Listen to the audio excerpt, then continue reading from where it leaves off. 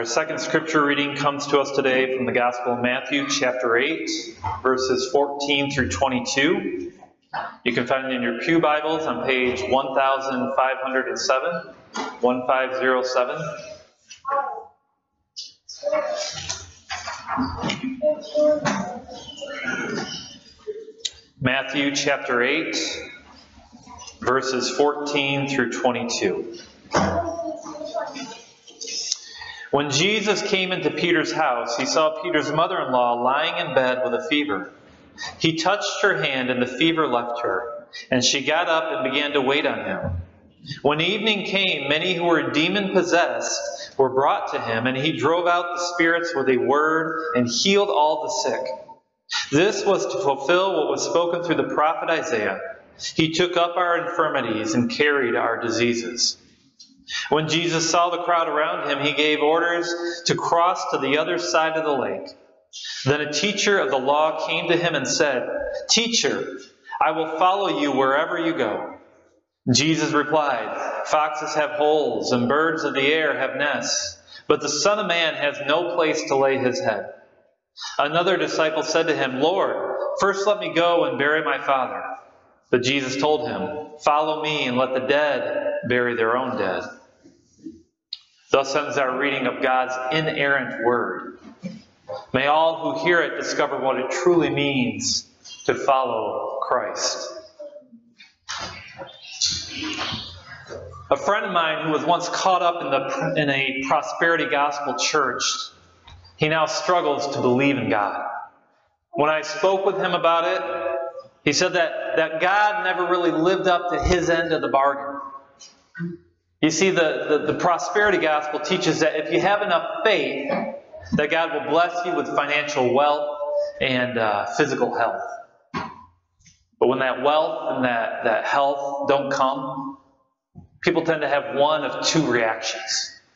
Either they will get discouraged, thinking that there is something that they have done wrong, or they will get bitter.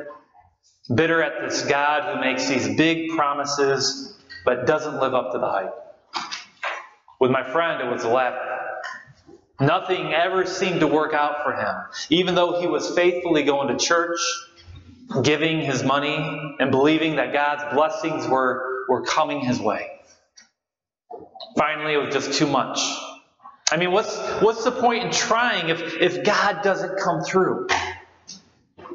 Either he isn't real, or worse, he is real, and he doesn't care. In our scripture for today, we are continuing through the Gospel of Matthew, reading about the healing ministry of our Lord. Last week, we read about the leper, that man who was untouchable, and yet Jesus touched this man and made him clean, welcoming him back into the community. And then we saw that centurion, that Roman soldier who was stationed in Capernaum. This man had come to Jesus with a request. He had a servant that was paralyzed and in need of help. Jesus was willing to go to this man's house to heal his servant.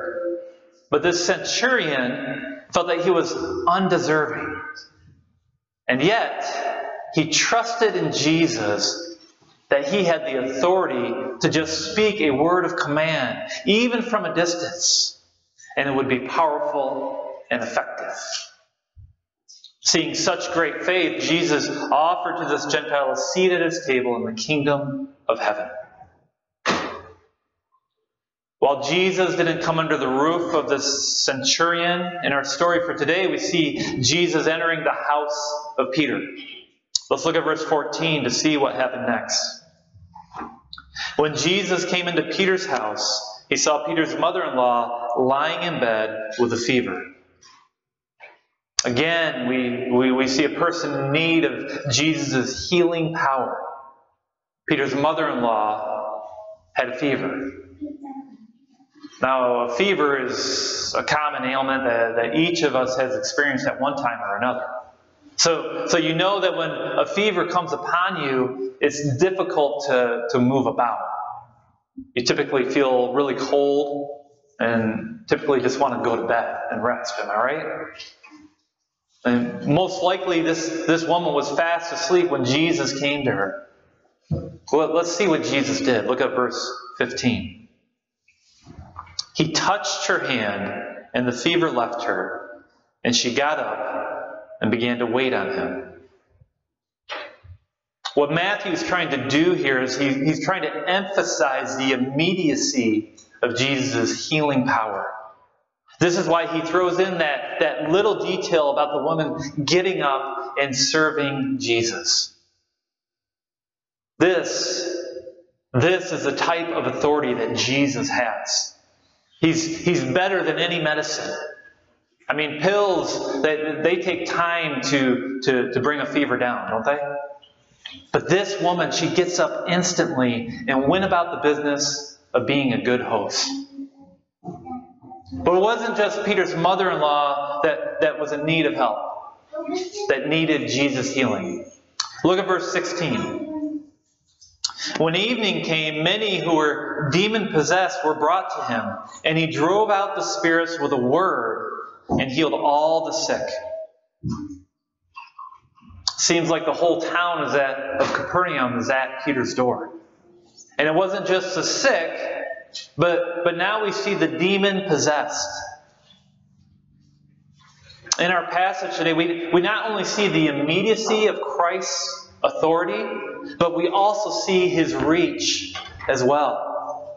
Jesus is the master of both disease and demons, both the physical and the spiritual. He drove out each and every demon. This is the power of King Jesus. Even the demons must submit to his commands. What Jesus is doing here is he is demonstrating to the people who he is. He is that messianic king, the one who was prophesied in the Old Testament. This is why Matthew writes this in verse 17. This was to fulfill what was spoken through the prophet Isaiah. He took up our infirmities and carried our diseases. This quote is from Isaiah 53, which Maddie read to you earlier. It is a passage that describes God's suffering servant. Now, this section of Scripture is well known to us because it clearly describes Jesus' death on the cross for the forgiveness of sins. But before Jesus died and rose from the dead, most Jews did not consider this to be a messianic passage. I mean, how could this man be a king if he was treated so shamefully? And yet, Matthew will refer to this text over and over again as we continue to read his gospel. Here he points to the fact that this suffering servant took up our infirmities and carried our diseases. Jesus' healing ministry in and of itself is one of the functions of his substitutionary death. The cross is the way by which he destroys sickness and frees us from demonic control. You see, illness didn't enter the world until man sinned. And the only way to reverse sickness is to take care of the sin problem. Jesus will highlight this further when we get to chapter 9, but suffice it to say that the strength of Christ's authority over disease and the demonic is tied to the cross. So we see the suffering of one man that leads to the wellness of many. It takes a sacrifice to make someone whole again. Of course, the people had yet to understand that this Messiah had to suffer. And so they crowded him, seeking the benefits that came with this king. They were coming to him because of what he had to offer, and not necessarily because of who he is. And this leads Jesus to take action. Look at verse 18. When Jesus saw the crowd around him, he gave orders to cross to the other side of the lake.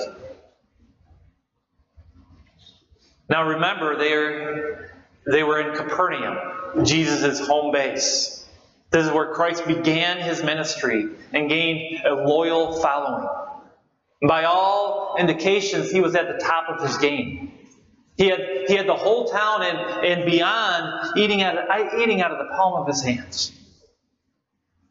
But why were they there? Were they there for him? Or were they there because of what he could do? Did they like the king? Or did they like the food that was on the king's table?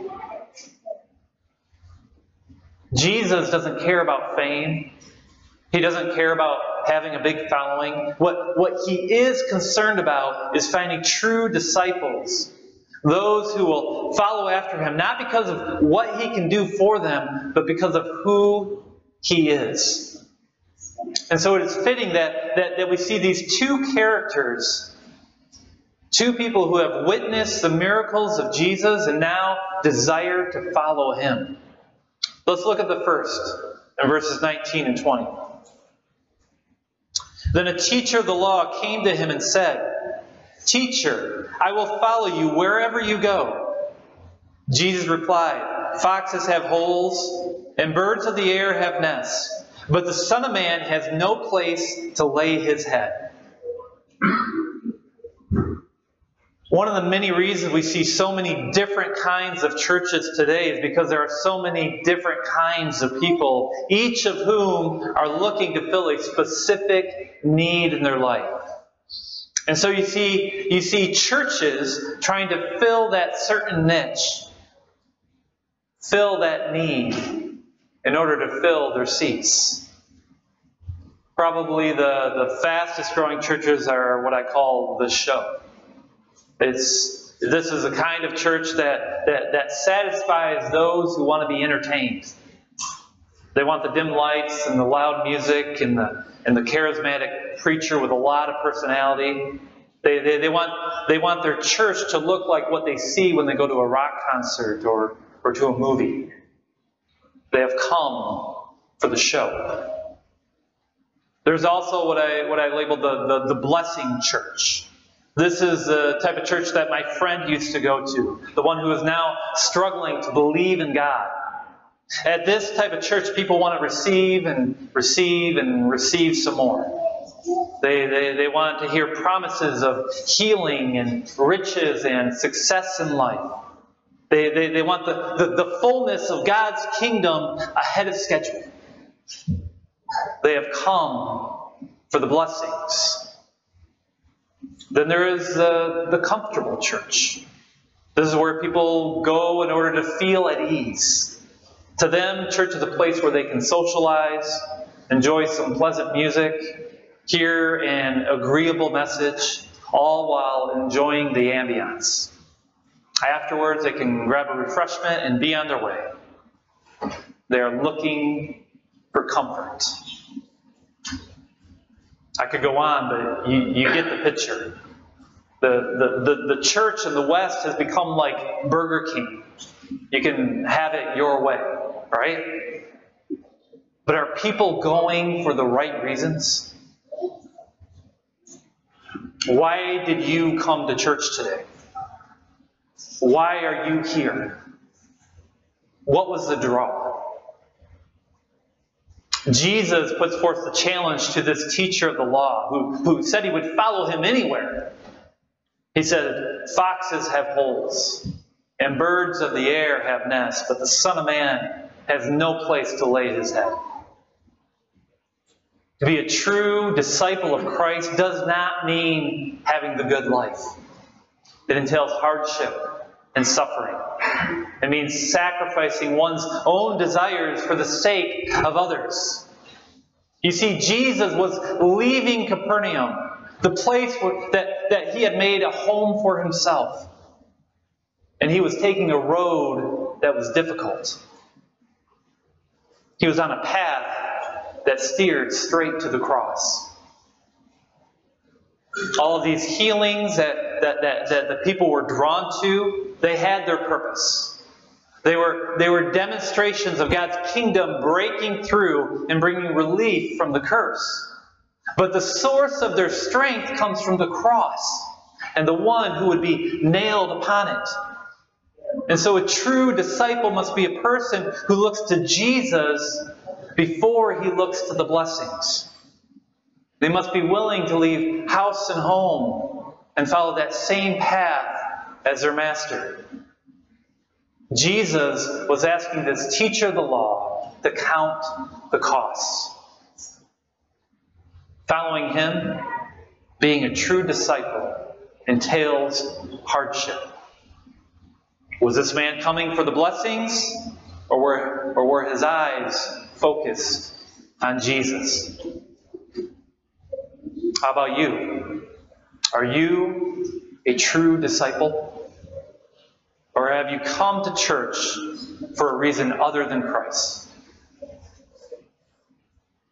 Let's look at our final example, verses 21 and 22. Another disciple said to him, "Lord, first let me go and bury my father." But Jesus told him, "Follow me, and let the dead bury their own dead." Where this first man was too quick to promise, the second man was too slow to commit. He had other obligations that took precedent. "Lord, first let me go and bury my father." Now this seems like a reasonable request, doesn't it? I mean, that's what we all do when a family member dies. We pay our respects. We show honor. We mourn. My family and I spent 9 years as missionaries in Thailand, and in those 9 years, I had a grandmother and an aunt that passed away. Now, I loved my grandmother and I loved my aunt. Did I want to be at their funerals? Of course I did. But Christ had placed me in Thailand for a reason, and I wasn't able to mourn the way I wanted. You see, I had to count the cost before I went. Was Jesus going to be my top priority, or was it going to be something else? Now, Jesus' response to this disciple, it seems a bit harsh, doesn't it? Follow me and let the dead bury their own dead. It's kind of hard not to take offense. It's because it is offensive. You see, what Jesus was doing is he was putting a fork in this man's road.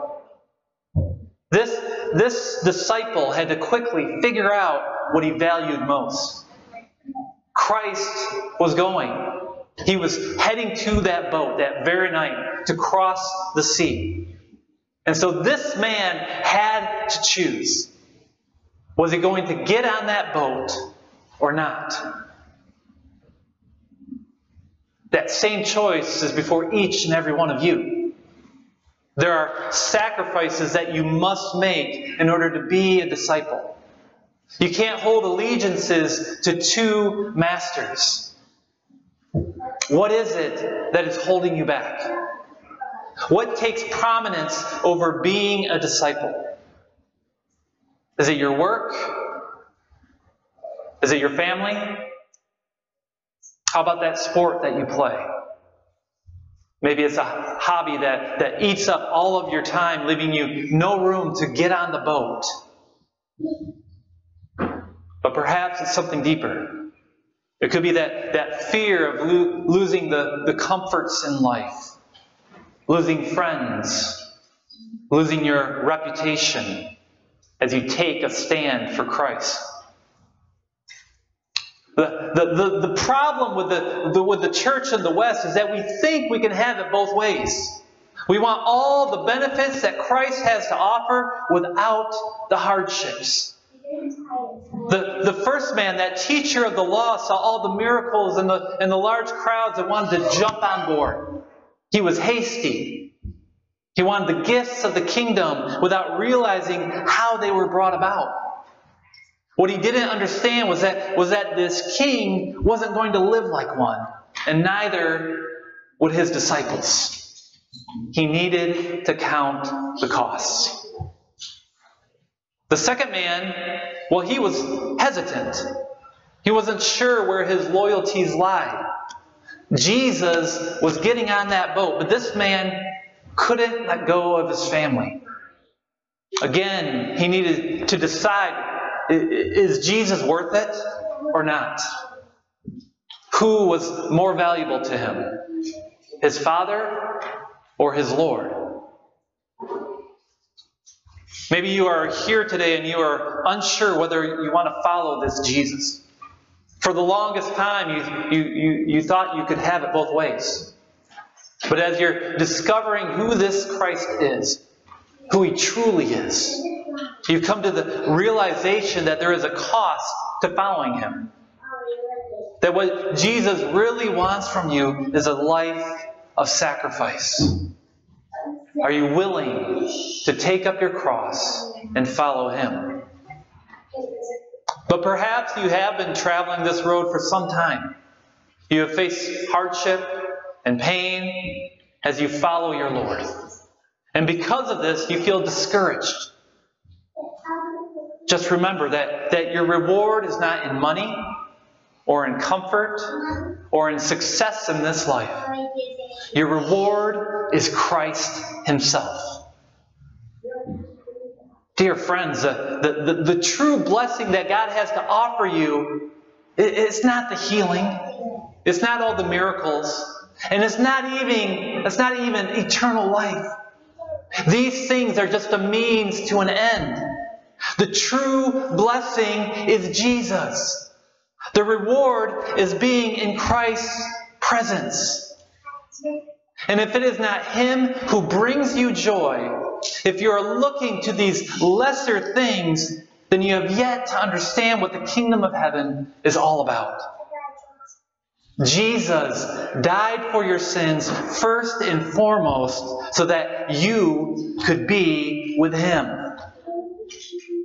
You see, a false disciple is like a little boy who only wants to play with his friends because of the toys that he has.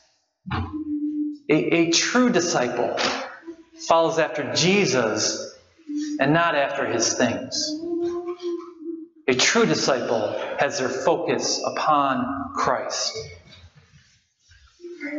Jesus said, "Follow me." And He's asking that same question today. Will you follow me? Let us pray. Father, we confess to You that too often we want to follow Your Son for the wrong reasons. We want the food at His table and not Him. And then there are times when our loyalties are split. We put other things ahead of Christ. Help us to repent of these things.